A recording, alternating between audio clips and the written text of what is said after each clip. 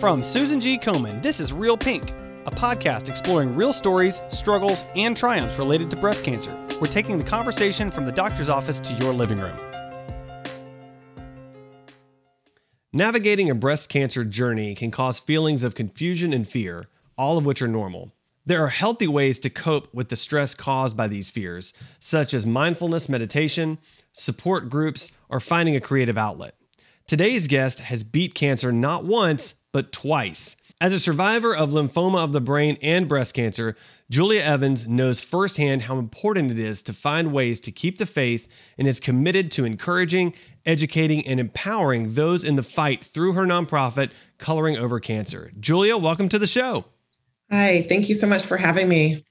I'm really excited to chat with you. Tell us just a little bit more about yourself. Sure. As you mentioned, my name is Julia. I'm a California native. I live in the Los Angeles area with my family. I have 3 beautiful bonus children and 2 dogs. So I am the oldest of 4 girls, and I have had a successful career over the years, 15 plus years in corporate social responsibility. Wow, that's quite a resume. I love it. So from the intro, I mentioned this. I understand that you've beat cancer twice. Yeah. So let's start there. What can you tell us about your cancer journeys? Sure. I think first and foremost, something that's unique to it is that I beat cancer twice within a 5-year time period. And for anyone who knows anything about cancer or having cancer, usually that 5-year mark is, the threshold when the likelihood of a reoccurrence drops dramatically. So for me, having endured and battled cancer within 5 years and beating it twice was, something that I still to this day can't oftentimes believe that I did. But to your question, when I was in my mid-30s, I, was working, thriving in my career. I was having really, really bad headaches quite frequently, and went to the doctors and was told, that I was suffering from migraine headaches or cluster headaches. I had never had any of those, issues ever in my life. I was healthy, working out 4 or 5 times a week. And my mother at the time was dealing with breast cancer. So I was really very conscious about, the food that I was, putting into my body. That said, I just knew something was wrong, and they diagnosed it with cluster migraine headaches. They put me on some medications that didn't really help. But, I followed my gut, my intuition, something was wrong. So I went to several different types of doctors, ears, nose, and throat doctors. Got my eyes checked. I went to the dentist. Was I grinding my teeth? Like, why was I getting these headaches? Because when these headaches would come on, they were debilitating. I couldn't even go to work. I would lay in my bed with an ice pack on my head. And, so none of the medications were working. I, finally decided to see a third, I think, neurologist at the time and at UCLA. And he and I got to talking in his office. I saw a picture on his wall of him in Germany drinking beer. I'm not a beer fan, but I like Belgian beer. So we got to talking about beer. Long story short, he said, before I prescribe a new medication, let's do another MRI. Let's check that brain. Let's do another brain scan. And I said, yes, let's do it. I got a call probably within 24 hours that I needed to come in and meet with the head oncologist at UCLA at the time. I was diagnosed with a rare stage of lymphoma, a B-cell aggressive lymphoma of the brain. And it was stage 4. And I was told that I only had a few months to live if I didn't act now. If you can imagine, wow. Adam, it was such a shock to me. This was January of 2012, and I was in complete shock. So I immediately took off work and, had brain surgery the following week. Yeah. My So goodness. that was my first experience with cancer. Fast forward, I had 2 brain surgeries following that initial surgery. The doctors decided to put a Ommaya reservoir into my skull where they would administer chemotherapy treatments in addition to regular chemotherapy treatments. And, my whole world changed, with, within a phone call instantly. And so I had, about 10, I think, chemotherapy treatments. I had radiation treatments and 3 surgeries. I had staples, down the side of my head. I couldn't drive. I couldn't do anything. It was a very humbling experience for me. And I had to, go home and try to recuperate and really lean in on the people that cared about me. And, I survived, and, it was a blessing. And then fast forward 2016, my mother passed of breast cancer. And several months later, 3 days before Christmas, I got the phone call that I had stage 2 breast cancer. And so that was really, really hard for me. I frame it that way because my mother had passed from breast cancer 6 months prior after battling for about 8 years. It had metastasized and become bone cancer. But laying her to rest and then being diagnosed with the same thing that killed her was really, really hard for me. And like I said, it was 3 days before Christmas. And I have to say, I was really, really feeling quite discouraged. Wow. Yeah. I can only imagine. That's so, I can feel the weight of it just as you describe it right now. Yeah. So I want to go back to something you said earlier about how with your first cancer diagnosis, you had, you went to one doctor and they said this, and then you went to another, and you went to a dentist, and you went to an eye doctor. You recognized in yourself that something was wrong, and you weren't satisfied with the diagnosis. And so you were advocating for yourself to find the right answers. So can you talk just a little bit about the importance of listening to your body, of knowing in your heart that there's something going on, and then advocating for yourself? Yes. And, I talk with women all the time, whether it's online or, in forums like this. You are your own best advocate. And that goes for anybody. You've lived in your body. I always tell people, you've lived in your body your entire life. No one else has lived there, just you. So if something feels off, or if something feels wrong, or, there's doctors out here who can try to help diagnose those things for you. But I always tell people, be your own best advocate, go with your gut, use your intuition. I knew something was wrong. I didn't think it was just a headache because I had never felt like that before. And I didn't understand the symptoms that were occurring along with those headaches.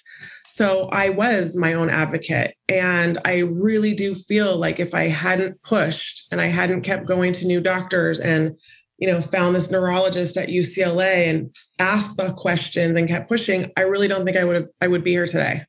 I don't. My message is that, if you feel like there's something going on, be your own best advocate, stick up for yourself, see another doctor after another doctor after another doctor, and try and rule out whatever it is, do the research, and, take care of yourself. It's your body, and you're going to live there your entire life. Yeah, that's right. You are going to live there your entire life, and you need to take the best care of it you can. You need to listen to your body and recognize what it's telling you. So you mentioned your mother and her struggle with cancer. Does breast cancer run in addition to that in your family as well?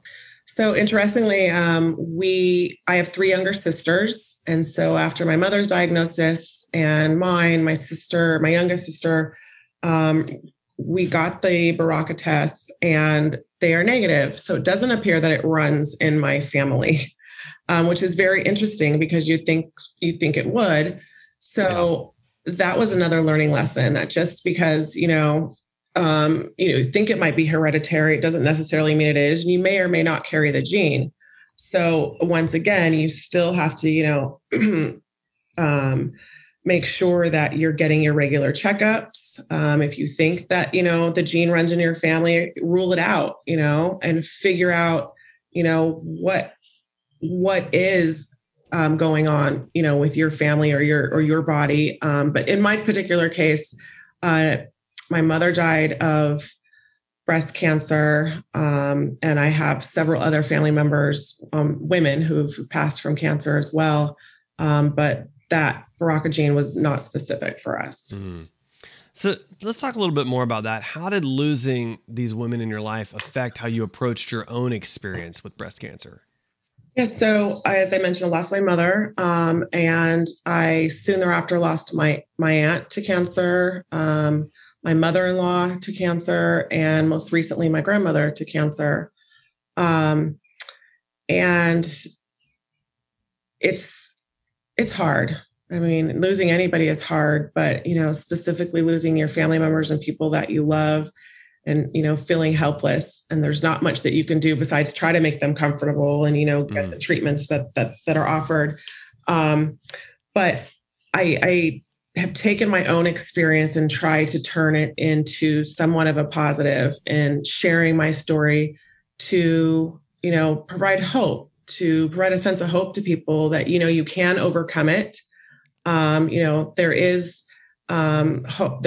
There are people that do survive, stage 4 brain cancer and stage 2 breast cancer, and really sharing my story. And, I created a nonprofit around this in hopes that sharing my story, being able to encourage other people that have been impacted by cancer, breast cancer, that, there are things that you can do to help pay it forward. And so I kind of look at my life in terms of my experience with cancer and how can I help? How can I pay it forward? How can I share best practices? The things that I've learned in terms of health around cancer, things sometimes that doctors don't always tell you that are helpful. Those types of stories that I think, storytelling is important, but, your experience might not be the same as someone else's, but you might be able to still help them and give them some, real-time life feedback. Yeah, that's great. So let's talk a little bit about support systems. How were support systems helpful to you, and how did they keep you strong through some of your hardest days? Everybody's different.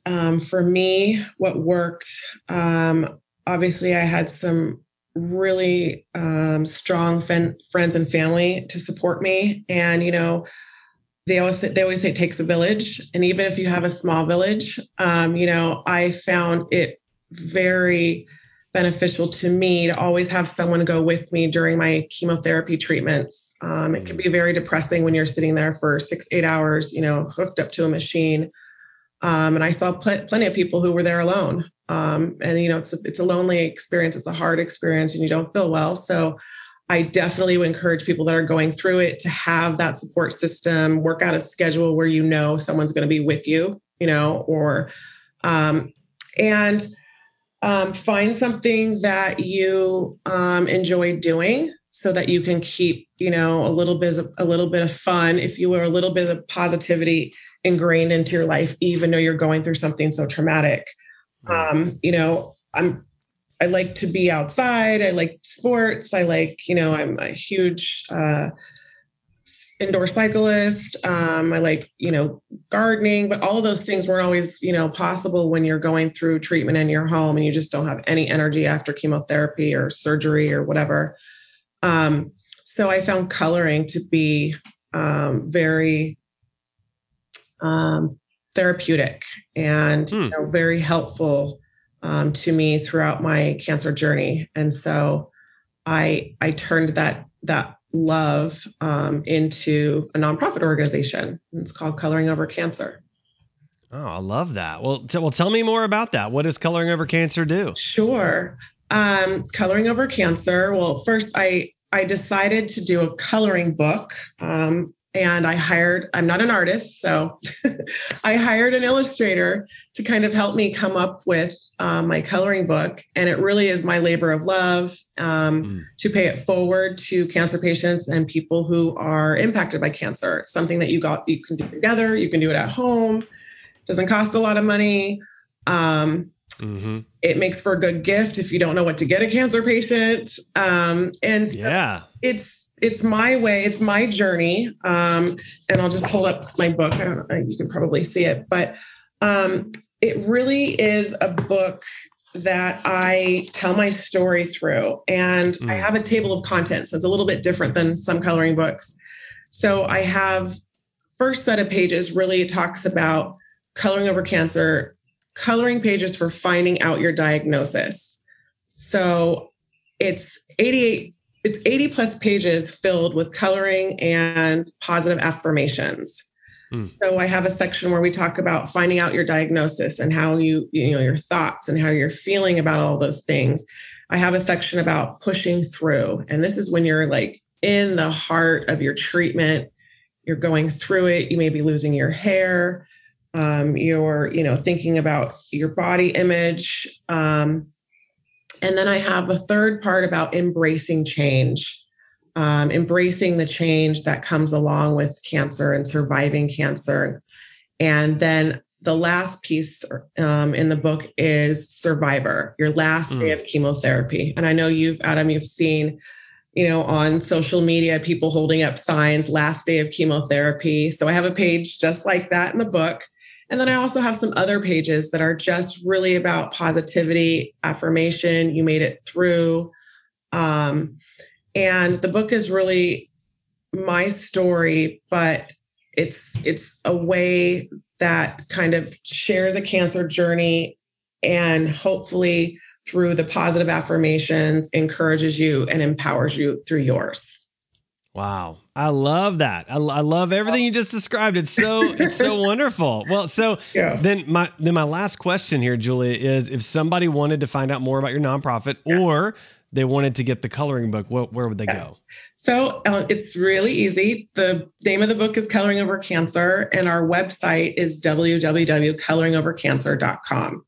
And there you can find the book. I have a line of encouragement cards for people that they can share along with the book.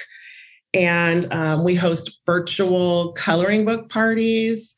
So I've done quite a few of those over the last year with, COVID and, cancer patients with their, immune systems being compromised. We can't be in person, but we've hosted coloring workshops, and really with those coloring workshops, they're free of charge.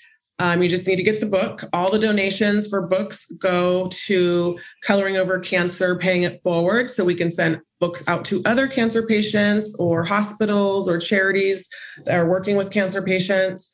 And the workshop is an hour. It could be for a group of friends or, with an organization. And I really talk about the connection with art therapy, that, the benefits of art therapy. Scientists have studied that art therapy, can change your brainwave patterns, alter your hormones, your neurotransmitters. And I think, I read a study that showed the effect of art therapy for women with breast cancer found significant benefits in reduction of anxiety, depression, fatigue. And I can attest to that because I found, it to be true for myself. So I talk a little bit about those things. And, in my workshop, I'm not a licensed art therapist, but I talk about my experience and how art therapy has helped me throughout this process and how it could help you too. Oh, I love that. Well, I would encourage our listeners to certainly check that out. And Julia, thank you so much for joining me on the show today. Well, thank you for having me. Thanks for listening to Real Pink, a weekly podcast by Susan G. Komen. For more episodes, visit realpink.komen.org. And for more on breast cancer, visit komen.org. Make sure to check out @Susan G. Komen on social media. I'm your host, Adam. You can find me on Twitter @AJ Walker or on my blog, adamjwalker.com.